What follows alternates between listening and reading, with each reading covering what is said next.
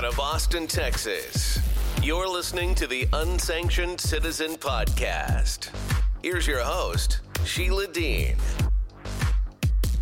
Welcome back. We've got Wilful, Blindness on tap. I'm going to be reading some of either the foreword and the afterword tonight. Essays. We're just going to focus on the essays associated with this book.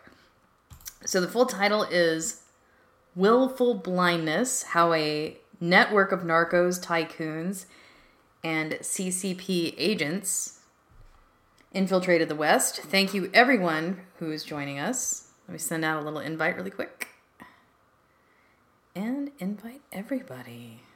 All right, fantastic. All right, so we're going to go back here to we're going to get past all the acclaim, worldwide acclaim let's just go with a foreword. This is by Charles Burton. He's the senior fellow, the MacDonald Laurier Institute and non-resident senior fellow, European Values Center for Security Policy. This is what he said. He said, surrounded by majestic mountain vistas set on the Pacific Ocean, with clean, fresh air and sandy beaches, Vancouver enjoys a moderate climate with no extremes of heat or cold, a gardener's paradise of lush peonies and flowering trees. Who would not want to live in such a paradise? Since its founding, Vancouver has been favored as a destination for immigrants from China. Today, Vancouver has a larger share of Chinese residents than all other major Canadian or U.S. metro areas. 40% of the Southeast Vancouver residents identify as ethnic Chinese, with over 50% Chinese in Richmond and only about 20% over the Vancouver metro area as a whole. Through hard work and persistence against decades of systematized racism, including draconian measures to limit Chinese immigration and integration into mainstream society, Vancouver's Chinese community today thrives and prospers as citizens of Canada. Hospital wings, university buildings, and institutions of arts and culture all over Vancouver proudly bear the Chinese Canadian names of generous donors. But racial discrimination, misunderstanding, and separateness continue to exist behind language and cultural barriers. There is a lot of work still to be done to overcome the shameful legacy of anti-Chinese bigotry and more misidentification of the Chinese Canadian community with the Communist Party-led brutal, repressive, and corrupt regime in China's People's Republic today. This is no more evident than its dissembling over the origins of the COVID-19 pandemic, an ugly tactic of hostage diplomacy to intimidate and coerce Canada, which means anti-Chinese racism is again on the rise in Canada. This book looks at the opaque relationship between the Chinese communist political elite and criminal triad gangs who trade in fentanyl, methamphetamines, and opioids, money laundering through casinos, the escalating price of real estate in Vancouver, and the Canadian officials, lawyers, and law enforcement who may be complicit in murky, illicit, highly lucrative underground transactions. But we should be clear that this book is not about the ordinary, honest, and hardworking members of the Chinese Canadian community in Vancouver who are primarily the victims of all this dark depravity. Much of Wilful Blindness is written in the first person. In addition to its revelations of malfeasance leading up to the most senior levels of Canadian political power, this book is also a personal story of an investigative reporter's quest over more than a decade of the relentless, painstaking work by journalist Sam Cooper to find the facts behind a complex web of circumstantial interconnection between the massive investments by families of China's communist elite in Vancouver real estate, huge cash transactions in BC casinos, and the recurring presence of senior officials of China's communist regime and Canadian politicians photographed in the company of shadowy figures associated with transnational organized crime. Vancouver is where the Huawei CFO, Meng Wanzhou, was arrested in 2019. She had 7 passports in her possession when she was detained at the Vancouver airport with indications that she had an 8th official public purposes special PRC passport. Why so many passports? And why does she own 2 multi-million-dollar mansions in Vancouver when she is not even a resident of Canada? Why did Immigration Canada grant her husband and her 2 children COVID-19 travel exemptions to visit Ms. Meng in Vancouver last year? Which, was not 2021, it was 2020. Yet Canada got no reciprocal permission for the families of Michael Kovrig and Michael Spavor to see their loved ones in the Chinese prisons. It is the reason Canada now finds itself struggling with the Canada-Chinese relations. That's PRC China. But these just scratch the surface of the many, many strange goings-on that Sam found hard to account for as he embarked on this journey of discovery back in 2009. Moreover, considering that the government of China has enacted strict controls limiting the export of foreign currency from China, how do the families of Chinese officials and their business associates transfer such enormous quantities of money to Canada? For so many Chinese communist families who've acquired real estate in Vancouver, the provenance of such vast amounts of Canadian dollars they used to pay for it is unclear, especially as their Lamborghini and Ferrari lifestyles far exceed the range of their legitimate, modest government salaries. But the relationship between the Communist Party and triad criminals at all levels, domestically and abroad, are well established. From thugs that rough up Chinese political dissidents and forced impoverished farmers to give up their land pennies on the dollar for expropriation for lucrative development to the respected captains of industry in Chinese enterprises with established high-level triad associations whose stock in trade is tax evasion, massive official bribery, and intimidation like Hollywood mafia dons, because that is the only way to make a go of it in Xi Jinping's China. There is no space in the CCP system for an honest man. So, the idea that such people linked to triads use illegal underground banks to get both their legitimate and ill-gotten gains to safety through luxurious bolt holes, and Canada, against the day they get on the wrong side of this Communist Party's factional struggle, is not unexpected. So it turns out that it is based on reciprocity with the triads active in Canada, like the infamous Big Circle Boys, who make their profits in North America but need to source the product they are selling to drug addicts here from factories in China. The process is as simple as it is blatant. Some of the money derived from Communist Party official corruption is handed over to the triads in China. Hockey bags packed with rolls of Canadian 20s, proceedings of drug sales to Canadian downtrodden, are later transferred from the trunks of cars to BC casinos, where they are exchanged for gambling chips used by Chinese gamblers to play baccarat up to $100,000 a bet. The chips are then cashed in for checks and deposited into Canadian banks and given to lawyers to complete real estate purchases. But this tidy little scheme implicates Canadian banks, Canadian lawyers, Canadian real estate agents, the provincial regulators of casino gambling, and the politicians who oversee them. The willful blindness hangs on their pretense that if Chinese money, PRC China, is not from illicit sources, they are not culpable under Canadian law. So the hockey bags of bundled up small bills are dismissed by the absurd logic that carrying around considerable sums in small bills is a Chinese cultural norm. Sam Cooper has based a lot of this book on classified information leaked to him by a brave RCMP officer, BC casino investigators, and intelligence sources outraged at the level of criminality going on in Canada.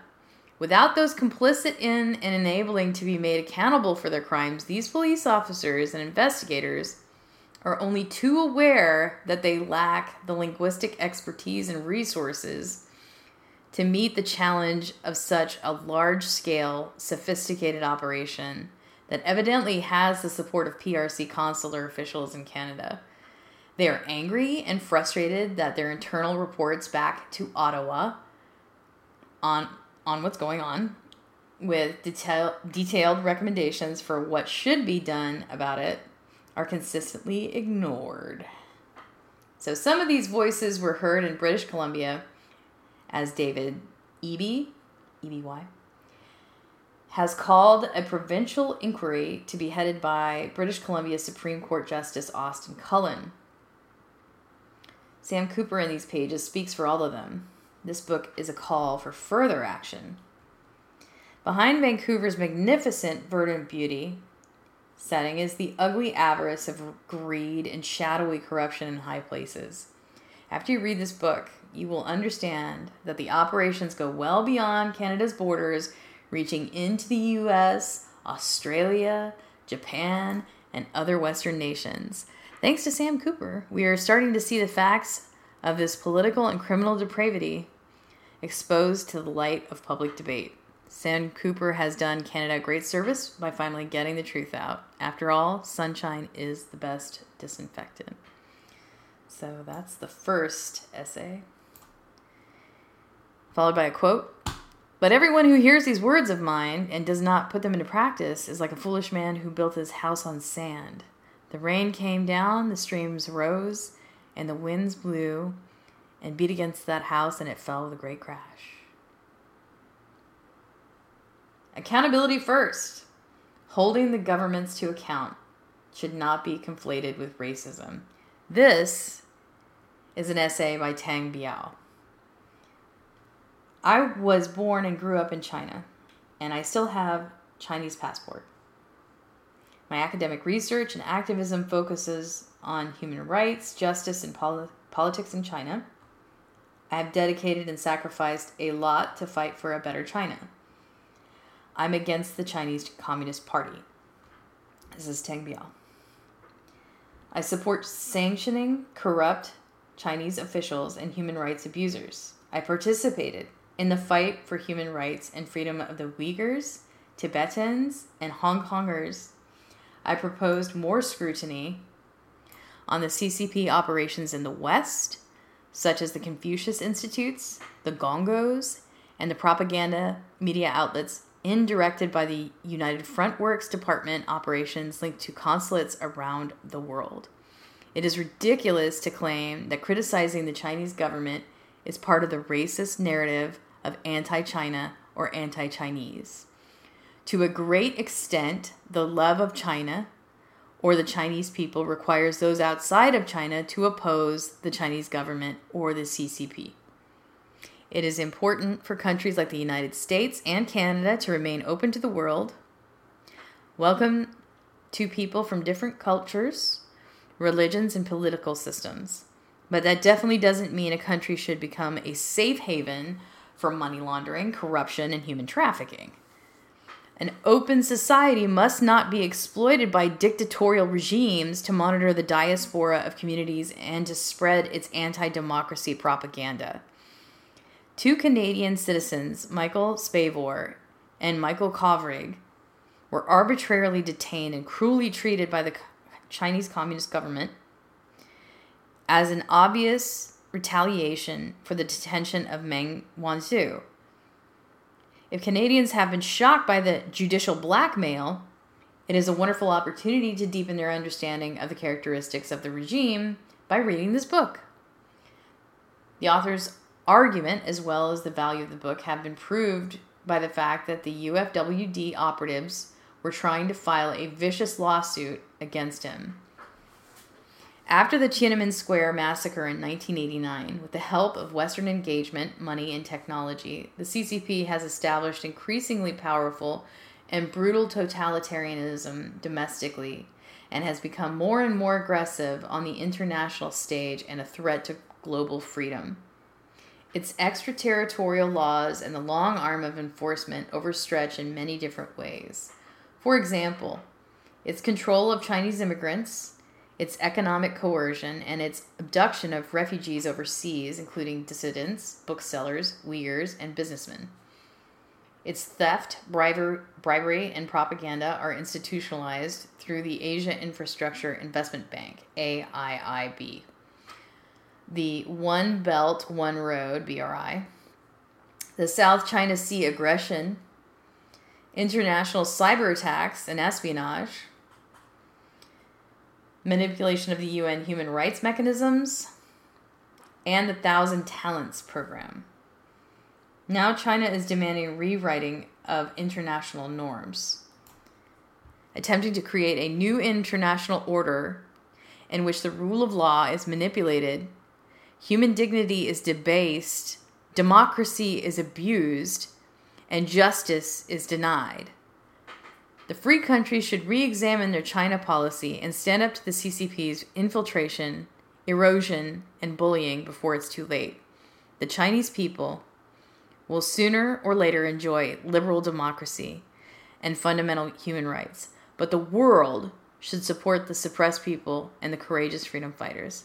And this is Teng Biao, Posen visiting professor, University of Chicago Grove human rights scholar, Hunter College, CUNY president, China against the death penalty. Okay, so that's his essay. Okay, so we're going to go back to, let's see if I can get to, I might have to just read this first chapter. This is chapter 1 called The Whales. For the cops at the summit, it was insane how these gamblers were allowed to lug bags of cash into the casinos every day of the week. All you had to do was watch the casino surveillance footage. Mind-blowing. Ross Alderson woke early at his home in Richmond and told his wife he was going out for coffee before work. He sometimes talked to her about his job in the casinos, but he decided not to mention he was about to meet one of Canada's top drug cops. Alderson stepped into his black Ford Ranger and drove east along to the Fraser River, passing the low-rise malls, warehouses, and shipping containers. He turned north onto the Queensboro Bridge and drove over the port of New Westminster. He slipped Pearl Jam 10 into the CD player and turned the volume on low. Just enough sound to ease the nerves. He was thinking about the cryptic late-night text from Calvin Krusty, a senior officer with Canada's Federal Serious and Organized Crime Unit. They had agreed to meet at the Café Artigiano on Hastings Street in Vancouver. Alderson could only guess what Krusty was about to tell him, but it seemed big. Just a few months into his new job as BC Lottery Corp's anti-money laundering director, and Alderson felt like he was living a double life.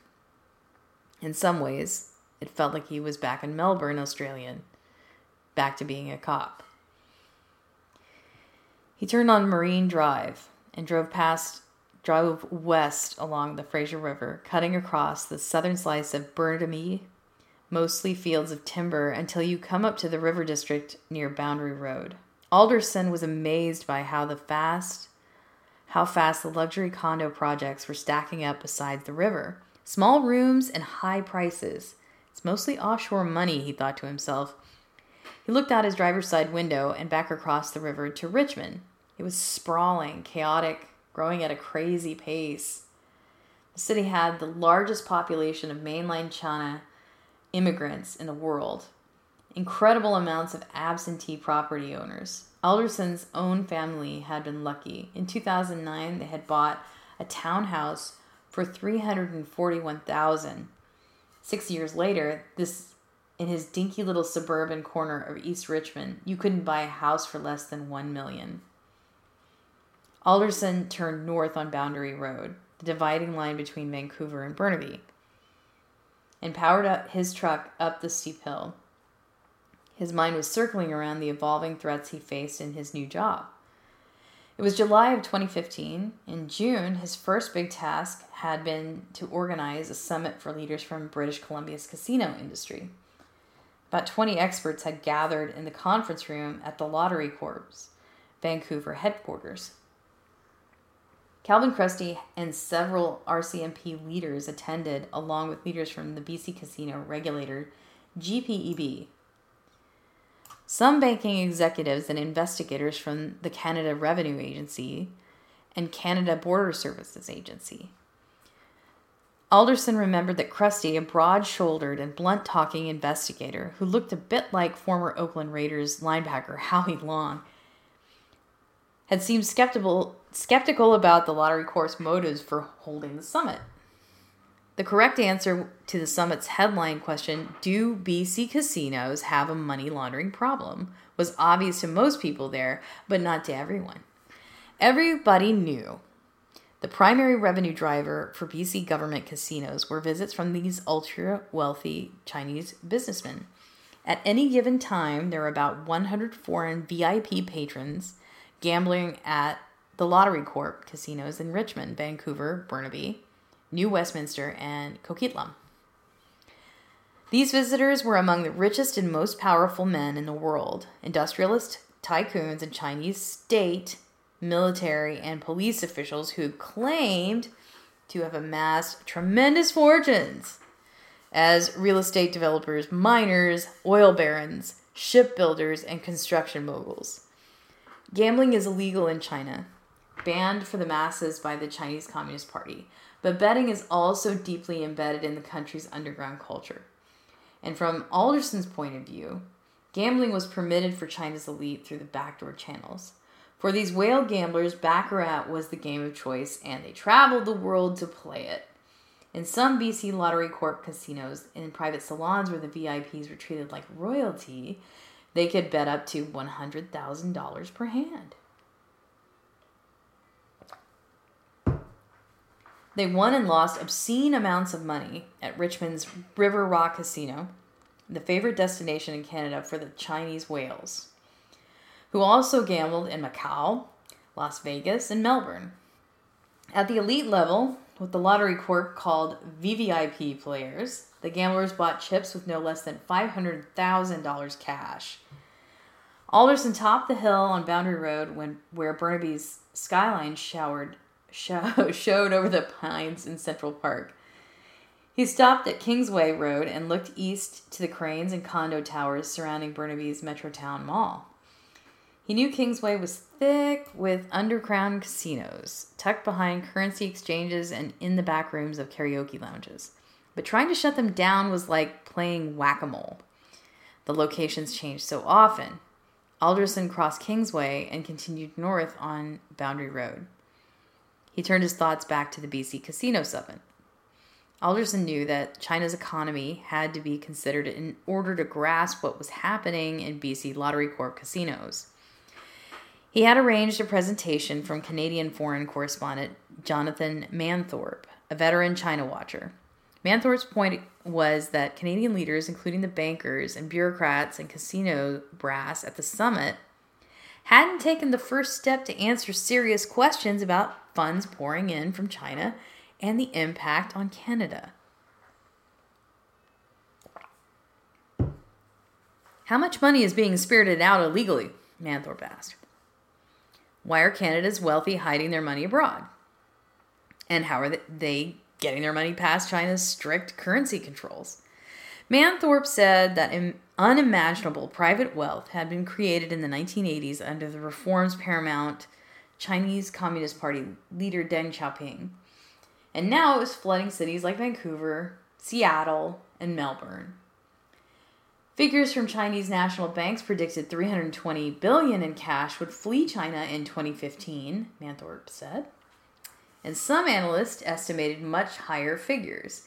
And the corruption watchdog Global Financial Integrity had reported that $1.25 trillion in shady funds had rushed out of China from 2002 to 2012.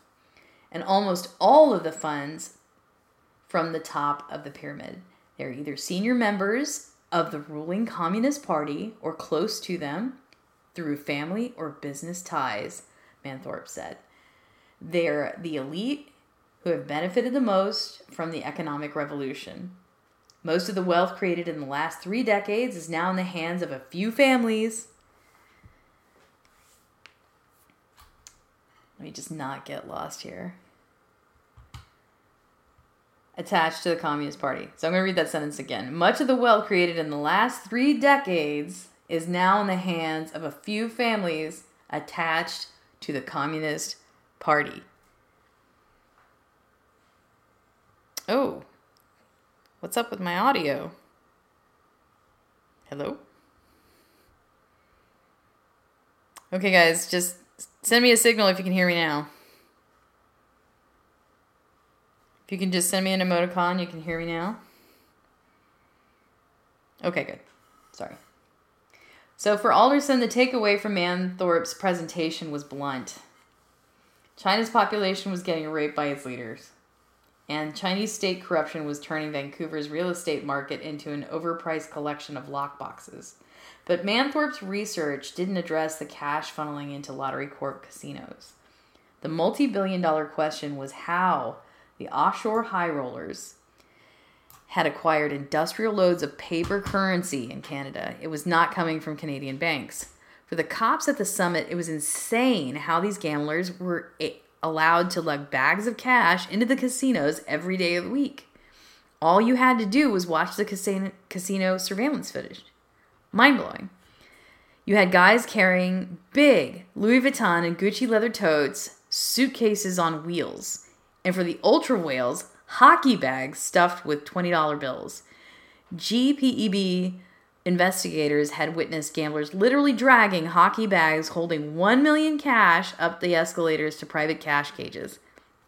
You would see a couple of guys rapidly unload the bricks of cash wrapped in elastic bands, shove them across the counter to cashiers who stacked the paper like hay bales and then fired the bills through electronic money counters.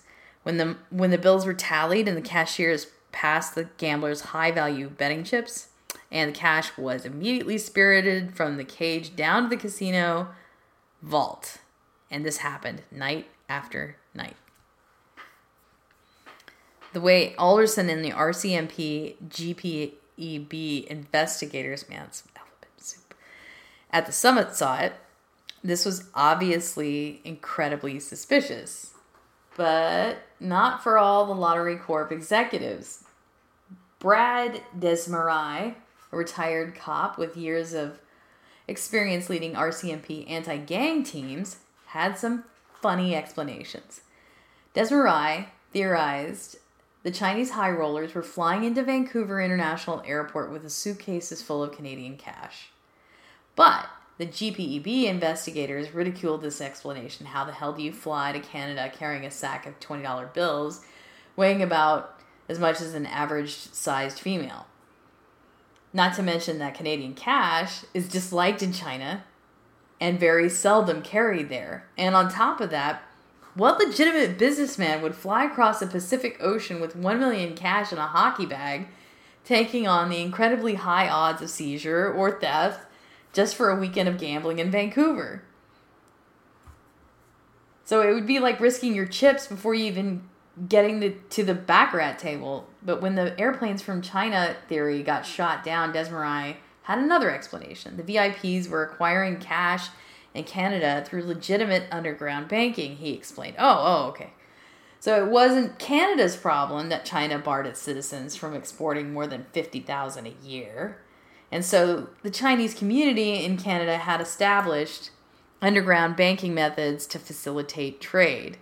And this wasn't a bad thing. As ridiculous and blindered as this argument may have sounded to the cops in the room, it was basically an unwritten policy for Canada's real estate and banking sectors.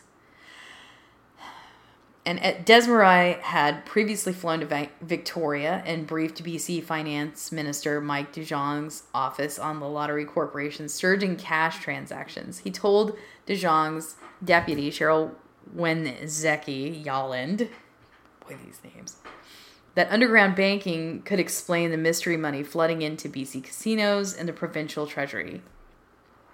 So as the cash arguments heated up at the summit, Desmarais doubled down. For years, the RCMP had known that wealthy visitors from China were moving loads of cash around Vancouver, he said. but they'd never been able to prove this cash was criminal. That's when Wade Rideout, the highest-ranking RCMP officer, stepped in. It's silly to argue that bags of cash carried into BC casinos are not suspicious, Rideout told Desmarais. Krusty and Rideout had talked about this before the summit. Are we the king or the pawn at this table? Was the Lottery Corp trying to play everyone else, building a narrative to justify revenue from the Chinese capital flight? So on June 5th, 2015, the day after the summit, Krusty emailed GPEB's director, Lynn Millier. It is a complex issue, but as stated yesterday, while the flight of capital is a key concern, we know China's financial elite have close ties to organized crime, Krusty wrote. And we also know the cartels are close to the Chinese networks. ... On the sidelines at the summit, Alderson had good skills with the RCMP leaders, and he suggested following up with private meetings. The RCMP bosses agreed. A few days later, Alderson drove from the Lottery Corp headquarters in Vancouver across the Port Mann Bridge into Surrey and parked his Ranger outside the National Forces high-security facility, Green Timbers. Walking up the massive white complex, Alderson felt his gut tighten. He turned over his driver's license at the security desk behind a large wall, bulletproof as he guessed, and the officers handed him a visitor's pass. He was led through a turnstile, and they walked him into a conference room. He was a bit awestruck. The $1 billion federal building, a collection of giant rectangles sprawled across a park, had bunkers within bunkers. There was an ultra-secure command and control center where leaders would retreat and run BC during a major disaster or terror attack. There was a real-time intelligence center where analysts monitored all manners of electronic records and signals. It was intimidating sitting at the board table. Just try to hold your own, Alderson said to himself. He had been a police detective in Australia, yes, but this is RCMP's top brass intently looking at him. Most he recognized from the Lottery Corp summit, but there were people he didn't know, like the man in the finely cut suit, an intelligence type he guessed. After introductions, Alderson made it clear he sympathized with the RCMP. He said that BC casinos had a massive crime and dirty money problem. Alderson said he wouldn't apologize for what came before him inside the BC casinos, but he was committed to cleaning up. And whatever the RCMP asked from him at the Lottery Corp, they'd get it. Calvin Krusty didn't have much to say in the boardroom, but afterwards several officers from Krusty's team brought Alderson into an operations room and excitedly introduced him to the file they called Silver. They had maps all over the walls, photos of suspects that were linked to other suspects with pins and colored threads. And the suspects were geolocated to businesses across Richmond and Vancouver, and also connected to various vehicles and private residences. There were lists of suspicious transactions and police investigations and incidents, link charts and flowcharts and hierarchy charts. And China's territory was a focal point for the RCMP. The officers told Alderson the Silver File was really two major organized crime investigations running parallel. But they appeared to be converging. The file had started as a transnational drug trafficking probe focused on a cartel based in mainland China and strong around the world, especially in BC, Macau, and Hong Kong. In the beginning, the RCMP suspected links to the BC casinos, but that wasn't the focus. But now the underground officers had identified what they believed was an illegal cash house in downtown Richmond. This was Silver, and Krusty's team was starting to see connections between Silver and the network of casino loan sharks and whale baccarat players at River Rock Casino. I'm going to pause for water. Thank you. One of the primary targets pinned to the wall of Silver Ops' room was a Richmond man named Paul King Jin. Alderson looked at Jin's photo. He was a bald, muscular man with a strong jaw and thick lips. He looked like a fighter. Alderson recognized his mugshot from the Lottery Corp investigation files. They had a huge cache of casino security reports on Jin. He was a VIP gambler at the River Rock Casino, but he also reputed to be the biggest loan shark in BC casinos and connected to lots of VIP gamblers from mainland China and some BC casino staff. Krusty's team asked if Alderson could provide them his Lottery Corp investigation unit's suspicious cash transaction reports. Alderson said he could, and after the first visit to the Green Timbers, he had returned about once a week and met with RCMP officers across Vancouver at malls and coffee shops. They would show him photos of Silver targets and give him USB drives containing surveillance photos from inside Silver's cash house. They asked Alderson if he recognized any of the people that they showed him from his own Lottery Corp and casino surveillance file. Yes, he told him he did, and by this time, Alderson could guess why Krusty's team brought him inside their sanctum. Alderson had the keys to BC Lottery Corp's kingdom.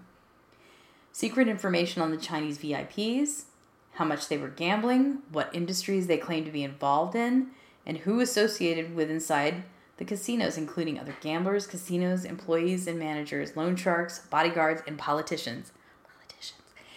And so he agreed to give Krusty's team the VIP they should watch. It was personal and confidential information. These were the handful of mainline Chinese whales connected to hundreds of millions in suspicious cash transactions every year in BC. The Canadian privacy laws that protect corporations, lawyers, and investors are notoriously stringent from a police perspective. Alderson knew he was putting himself out on a limb, providing this information to Krusty's team, and he wasn't asking permission from his Lottery Corp bosses. It was dangerous territory. In some ways, Alderson was feeling greater allegiance to the police than the Lottery Corp. His access to the corporate intelligence on suspicious gamblers and transactions, tightly guarded from public scrutiny by the Lottery Corp, when combined with the RCMP's organized crime intelligence, made an extremely powerful investigative database. But the tension was growing inside him. In basic terms of the job, a casino anti-money laundering director was to identify and reject suspicious cash. But realistically, to turn away a VVIP player carrying $500,000 in cash, that obviously had huge revenue impacts for the casinos, the Lottery Corp, and BC's government. There would be pressure from all sides if you barred a billionaire industrialist. ... In the windshield, Alderson could see the North Shore Mountains rising across the Burrend Inlet.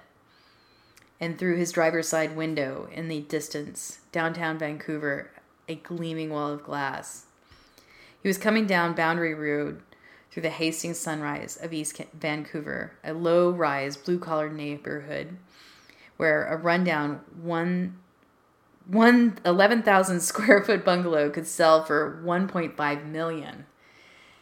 He had already driven past a Lottery Corporation Vancouver office at Renfrew and Broadway. No turning back. Just a few minutes away from Cafe Artigiano, he met Krusty again. Was he trying to serve two masters? How much information could he share with the RCMP while doing his job for BC Lottery Corp? It was stressful. And Alderson wasn't just weighing his relationship with the RCMP. I didn't know it yet, but Alderson was closely following my reporting for the Vancouver province. I was filing story after story, but Vancouver's insane real estate market and the mystery money from China, Alderson recognized some of the biggest whales in BC casinos were the exact same mainline Chinese developers and corruption suspects I was writing about. And he was especially bothered by my March 2015 report, Chinese police run secret operations in BC to hunt allegedly corrupt officials and laundered money. Finally, in 2017, Alderson contacted me. We arranged to meet an anti-money laundering conference in Victoria. He decided to share confidential BC Lottery Corp files, including a document naming dozens of River Rock Casino's whales, those are the gamblers, funded by Paul King Jin. It was the most sensitive record I've ever obtained, and the code breaker I used to expose the criminal method now known as the Vancouver model. ...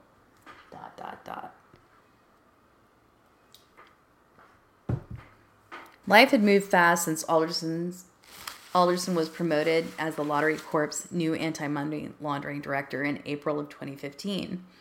He and his wife had talked about his past and the expectations. He told her that if he did his job right, he'd be going against the grain of a powerful industry.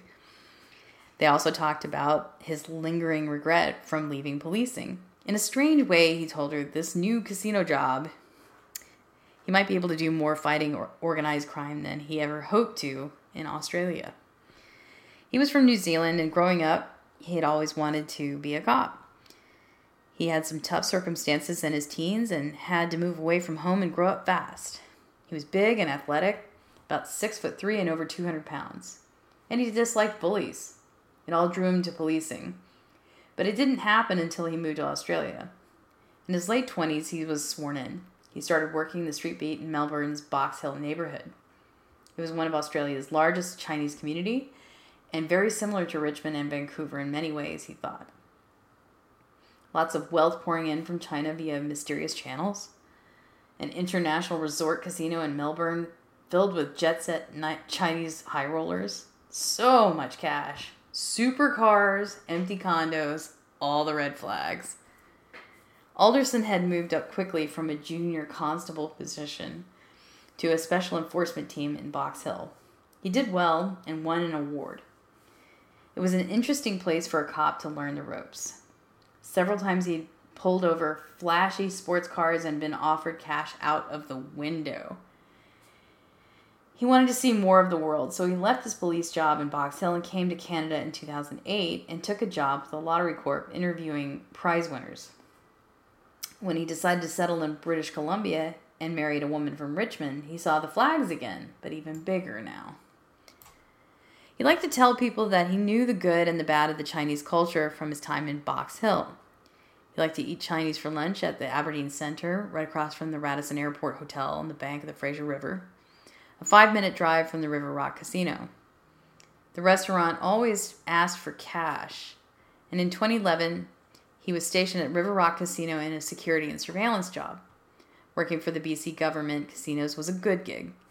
Perks at the Lottery Corp were great. He had a company car right away and a phone. He was well paid, but people had blinders on.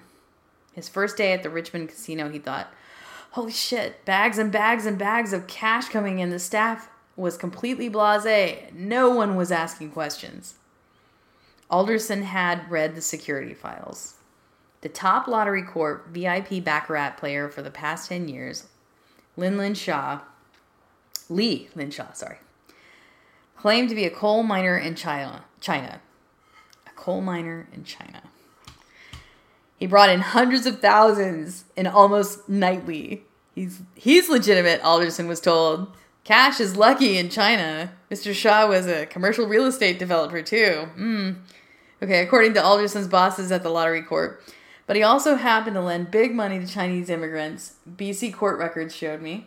And these cash loans were secured against Vancouver real estate. For me, he looked more like an underground banker of some kind than a coal miner. And when I found that a woman involved in Mr. Shaw's US dollar loan network was also listed as RCMP suspect 16 in the hierarchy chart that named Paul King Jin as suspect 22, my hunch about Mr. Shaw looked right. But back in the day when Alderson would press people about patrons like Mr. Shaw, why can't you just ask the high rollers where the cash is from? They would say because they lose face. They're very wealthy. It's not customer friendly. It's invasive.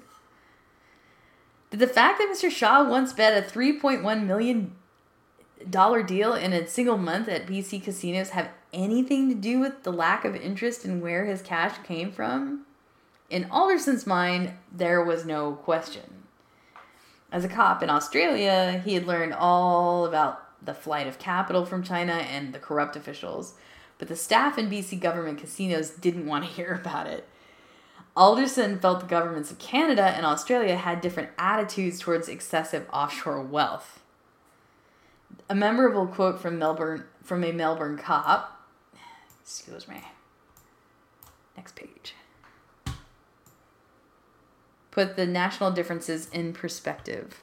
In 2013, after a 12-month operation targeting a super cartel operating out of China, Hong Kong, Macau, Thailand, Malaysia, Vietnam, and Burma, Australian federal police... I gotta read that again. Okay. In 2013, after a 12-month operation targeting a super cartel operating out of China, Hong Kong, Macau, Thailand, Malaysia, Vietnam, and Burma, Australian federal police seized 42 kilos of heroin and methamphetamines and $4 million in cash, plus luxury homes worth $5 million, $600,000 in gambling chips from Crown Casino Resort in Melbourne, a Lamborghini, and 99 designer handbags.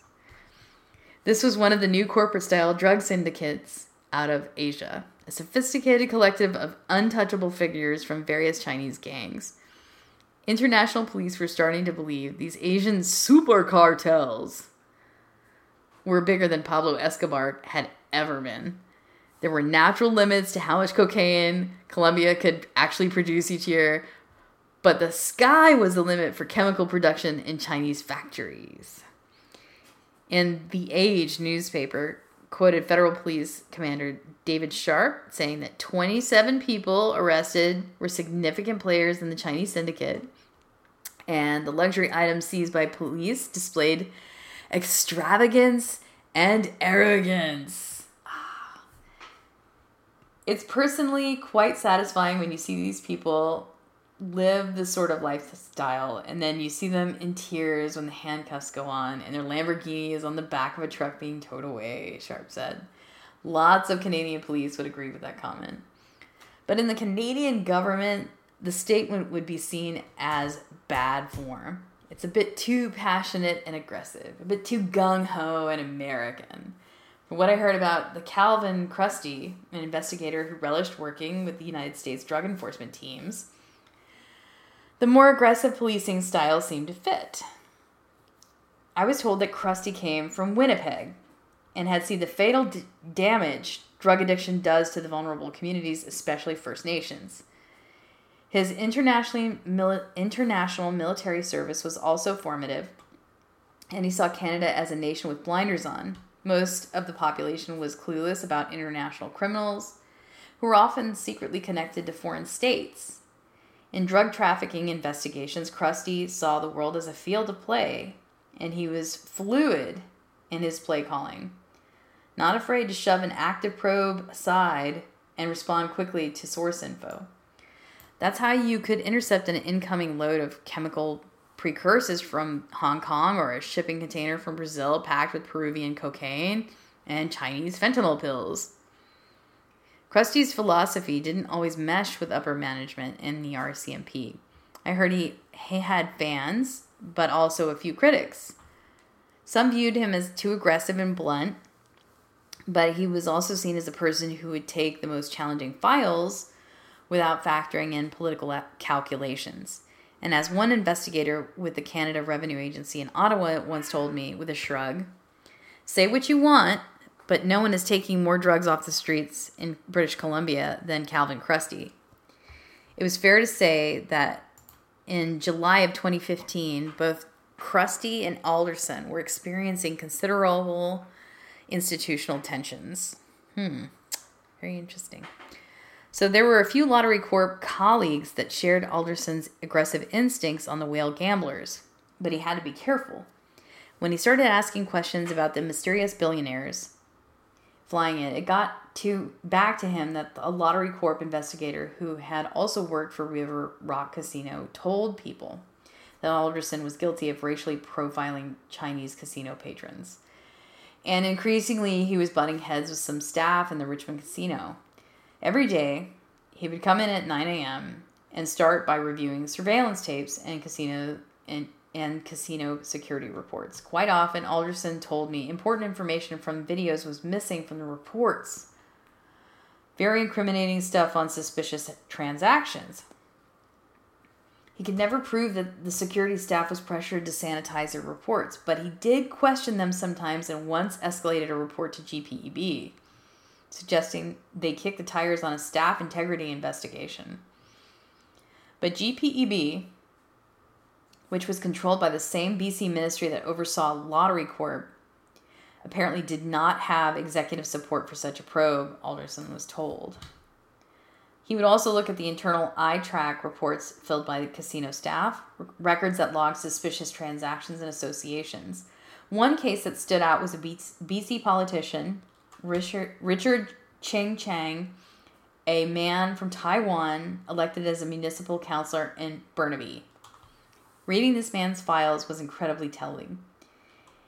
Any investigator at the River Rock could have read those files and taken action. But Chang was still in the casino almost every night.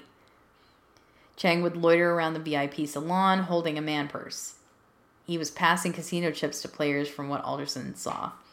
To Alderson, he looked like a loan shark, but obviously in the sanitized corporate luggage of BC Lottery Corp, a banned lender or a cash facilitator.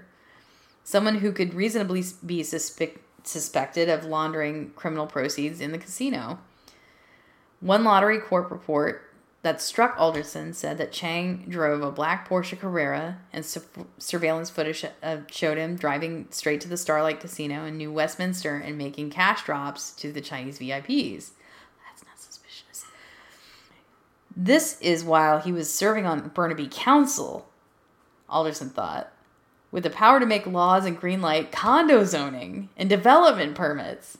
And counselors make about $60,000 a year. How could Chang afford a sports car worth over $100,000? Alderson saw that Chang had been cited for an incident at River Rock Casino. So he wrote a summary report and banned him from all BC casinos. But incredibly, Alderson told me, a manager at River Rock responded by vouching for Chang. He was a great guy who had traveled with the River Rock Casino manager to China on business. Alderson was amazed. What kind of business? Recruiting whales? ... Alderson turned off of Boundary Road and parked on Hastings Street. He walked into the Artigiano and sat down. Krusty wasn't there yet. A few last minutes to gather his thoughts. Obviously something had changed last night. Just a few days previously, Krusty had told Alderson their silver intel sharing agreement had to end. And then Krusty texted late at night asking to meet for coffee. Now, here he was. They got coffees and sat down in a quarter booth. Krusty got to the point. Last night, his unit had broken the case. The RCMP could now connect the bags of cash being dropped off at the River Rock Casino for Chinese VIPs to drug trafficking from a mainland China crime cartel. I don't know why that's hard to get out. The Richmond loan shark, Paul King-Jin, was allegedly running an underground bank. It was a business located in a Richmond office tower called Silver International, basically a criminal bank, unlicensed, operating in broad daylight. Drug dealers were delivering cash every day to the business, suitcases full of cash, and Paul Jin's gang was lending it out. In very basic terms, it worked like this. Paul Jin traveled to Macau and China and recruited whale gamblers. The gamblers agreed to fly to Vancouver, and after lending at the airport in Richmond, they called or texted Jin on WeChat. The whales would place orders for cash deliveries from Silver using coded WeChat messages. Jin would receive the coded orders, drive to Silver International, load up the cash in his white Lexus SUV, then drive the cash loads to the VIPs waiting in parking lots near the Richmond Casino. The VIPs would take the delivery of hockey bags of cash from Jin, walk them into the casino, and then wash the money in the casino chip purchases. That was the basic transaction flow. Drug dealers from China shipped the drugs to Vancouver. Gangsters across Canada sold the drugs. The drug cash was collected and deposited at Silver International. Jin's gang provided Silver's criminal cash deposits to whale gamblers. The money was washed in BC Lottery Corp casinos. After that, the transactions got more complex. Money was coming in from China. getting wired from Silver's accounts in Richmond to bank accounts in China in order to fund drug imports to BC. Silver was bouncing wire transfers to banks offshore and then covering bank wires with false trade invoices. And the funds were released in Venezuela, Peru, and Mexico to ship cocaine to Canada. So this was a global drug crime at the highest echelon, and all of it was running through the underground bank in the Richmond office tower and the Lottery Corp VIP rooms in Vancouver.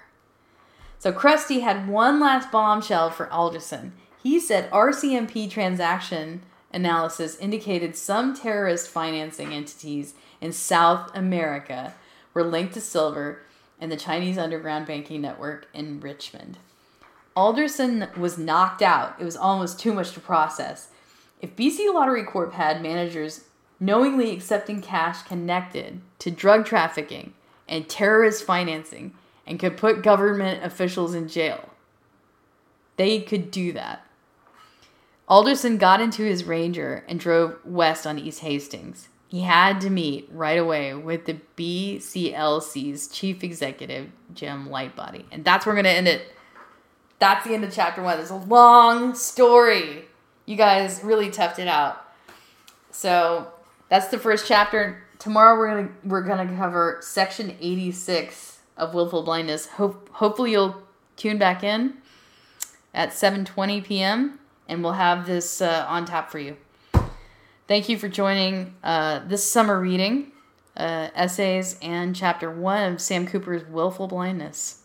We'll be back tomorrow at 7:20. Thanks for listening. Before you go, hit the subscribe button. Remember that callers are welcome. Subscribers can access Unsanctioned Citizen podcast archives at Substack, Podomatic, iHeartRadio podcasts, and Call-In. Please stay in touch. We want to hear from you. Visit SheilaMDean.com.